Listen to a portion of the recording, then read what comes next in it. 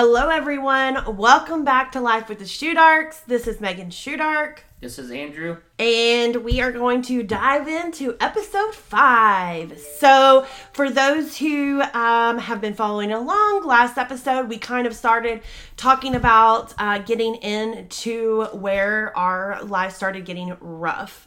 I would say it started getting rough. I thought it was the roughest it was going to get. But stay tuned because it gets a little rougher. So we were talking about how we had hopped from hotel to hotel. And we actually ended up finding this place called Budget Suites. And so this place is a monthly rental and made it cheaper than it was weekly. So we were usually paying anywhere between $150 and $200 a week at these hotels, and these were not nice hotels. These weren't like, the Hilton or nothing. These were like cheap hotels. And so we ended up moving into this place called Budget Suites, and it was where you could rent monthly, and it ended up being like, I don't even remember. I think it was like $700. It might have been more. $800. Yeah, it wasn't worth it though. Yeah, we ended up paying like $800 a month for all bills paid. And it was cheaper for us to live there than it was to live the hotels week to week. So we ended up moving in there. And as you can imagine from all this moving from hotel to hotel, we didn't have much. We had clothes on our back, a few spare clothes, the baby stuff, and that was about it. We didn't have a bunch of items that came with us. No. So we ended up moving to this place called Budget Suites. And since we were permanent residents there, we got Jaden enrolled in school. He started school because he was like 6 at that time now. Yeah. So it was time for him to start school, start kindergarten. And so we ended up getting him enrolled down the street. It was a school down the street. I think it was like less than a mile. Yeah, it was. Maybe half a mile. And we got him enrolled in school, and I was still working as a dispatcher at an air conditioning company. And so we didn't have a car at the time. Because our car actually had blown its transmission, so we ended up like selling it for cash. I think we only got like $1,000 or something, or $700. Oh yeah, I got $700. Yeah, we got $700 out of the truck. That was bad. Yeah, it was bad because it was worth so much more, but we didn't have money to fix it. So we ended up selling the truck, and that's how we were able, I think, to pay for the full month up front. And so we paid for our month up front. Well, you have to be able to live there. And then we got Jaden enrolled in school, and he was so super excited to be in school and be with like kids his age and stuff like that. And so Andrew stayed at home with Cade because I don't know.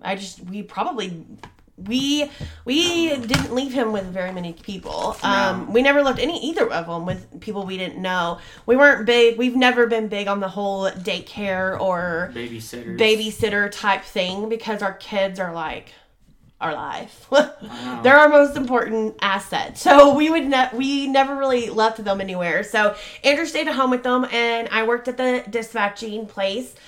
And it was kind of hard because Andrew would have to get the baby, because Cade was a baby, and get the baby in the stroller, walk down and get Jaded, walk home, and then I was having to walk to the train station and take the train to work and the bus to work. It was like a bus to the train station to another bus and then to walk the rest of the way. Yeah. So it was quite the adventure of public transportation. We don't really have public transportation in the smaller cities. So it was kind of ragged out. It was a ragged out public transportation. Yeah, not good. We had some rough times there. And so Andrew actually, this is when he started... I wanted to add before that, sometimes we were having a hard time with groceries too. And remember, I used to have to walk down that neighborhood at night. Yeah. To go by myself to go get cash that Grandpa would send us. Yeah, so his grandpa and grandma would send us money to get groceries and stuff like that. Yeah. And we kind of lived in Not an okay area. not an okay area. It was the hood. I wouldn't say it was bad as Detroit, but it's pretty bad. Pretty bad. And we found out more info later after we moved. It was the motel we lived in was actually full of drugs, drug dealers, drug users, guns, gangs. Let me back up. So that's actually where we found out, or Andrew actually found out, he was starting to go blind. Yeah. So this was how many years ago now? 6? 7. So this was 7 years ago. For those who don't know, Andrew is blind. And that is when we found out. He started losing his vision slowly. At first it was kind of just like a blurred, or why don't you tell it? Well, I started losing it in my right eye. It started to become blurry, and straight lines weren't straight anymore. They were getting crooked. And every few days it would get a little worse, until it just got to the point to where if I wanted to read a magazine, I had to close my right eye so the left eye could see it. And then at one point, the right eye just became unseeable. And then it started to move to my left eye. Yeah, and so he started going to a eye doctor, and he was getting laser treatments done to his eyes. And the doctor told us that he really didn't know if it was going to go fast, if it was going to go slow. So this actually started happening in July of that year, 7 years ago. What was that? July of 2013. By Christmas 2013, his vision was completely gone. There was no vision left. He was blind. Yep. It wasn't legally blind anymore. It was blind. And so that was one of the most traumatic experiences or life things that has happened to us. I have never personally experienced it, obviously, but from being able to be sighted to not sighted anymore was tough. Yeah. Andrew they basically told us that, you would go into all the stages of grief because you were losing something. And it really happened. You're upset at first, then you're angry, then you're confused. It was every stage of grief. And it was a huge life adjustment because, it kind of, at first when it happened, you're not trained. You don't know, you don't know what to do because you're not trained. This is something new in your life. You don't know how to live and things like that. So a lot of the responsibility shifted to me of like taking care of the baby and the kids and you, because we just didn't know what was going to happen. And then we applied for disability.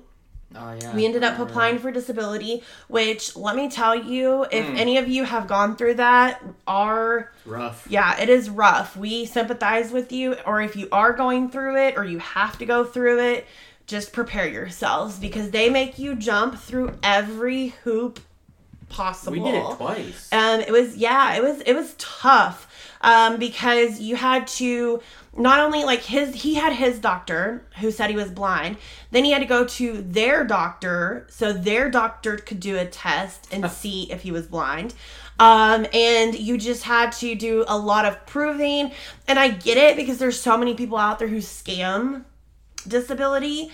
So I get it, but it was hoops to jump through. It actually took us, I think, 9 months to get approved for it. Several months. I called once a day, every day. Yeah, you had to call. You had to have all these appointments, all these meetings.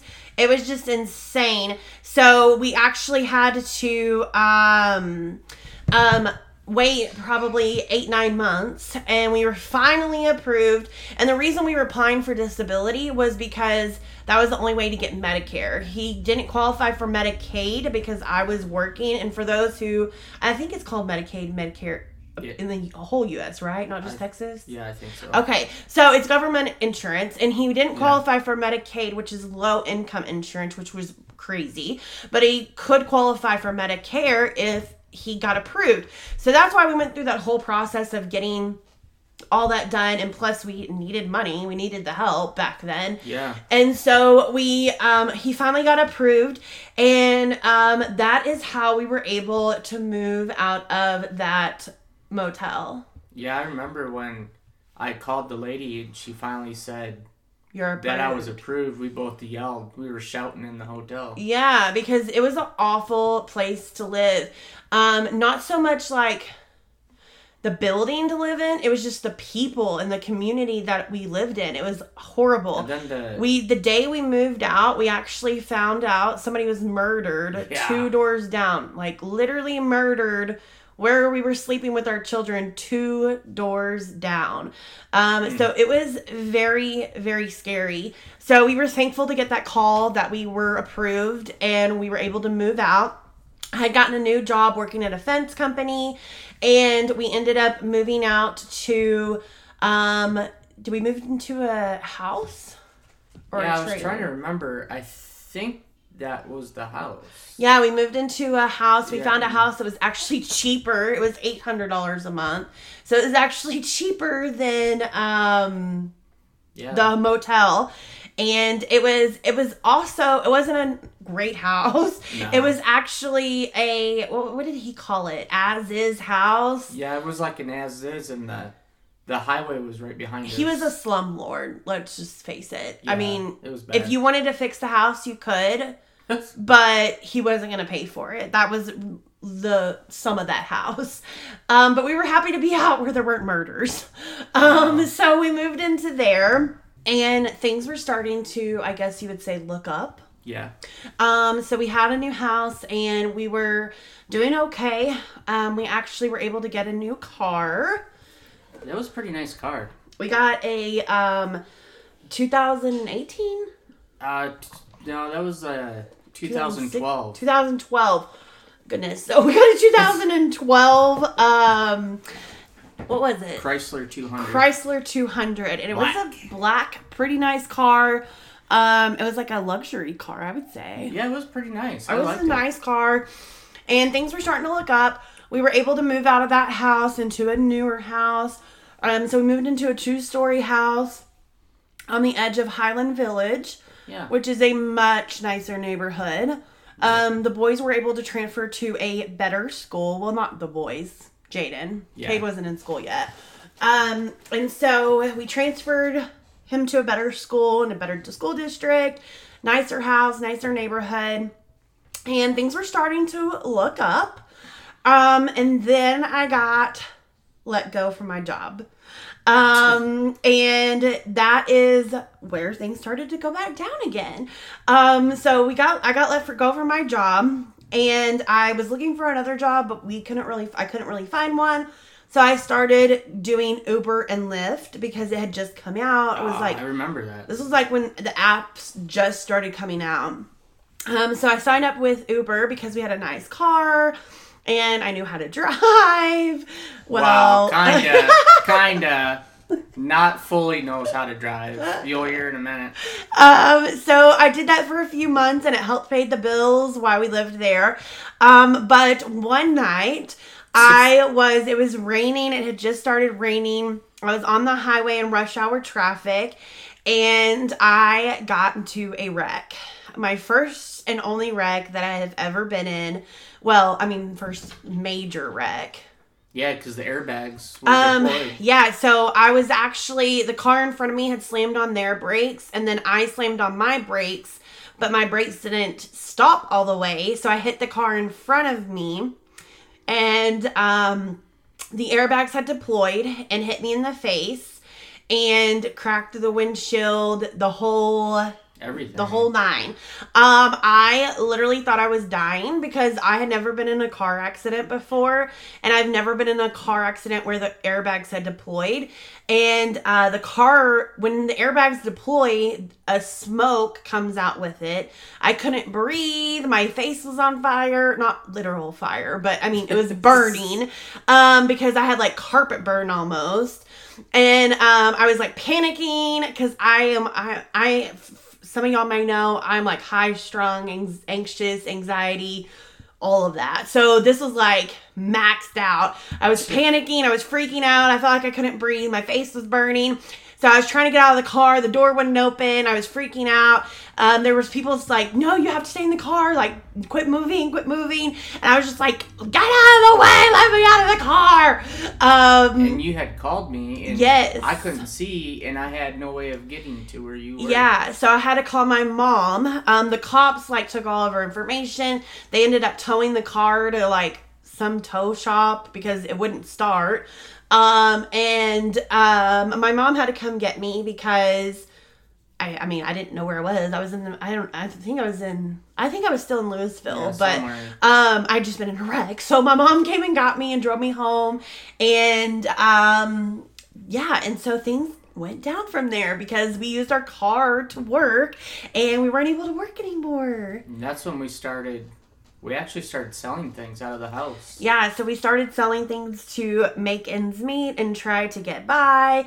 And I ended up finding a new job at a new place that paid pretty well. And so we ended up breaking that lease and moving into another house. And we decided to move out there into North Richland Hills. That's my hometown. So we ended up moving back there, and we lived there for a little bit. And then I am going to go ahead and end this episode. Yeah. And so we're going to go ahead and end this episode. So stay tuned for more. Come join us for episode 6. Yeah. And keep listening. If you like what you hear, be sure to subscribe, leave us a review, and we'll see you next time. Bye.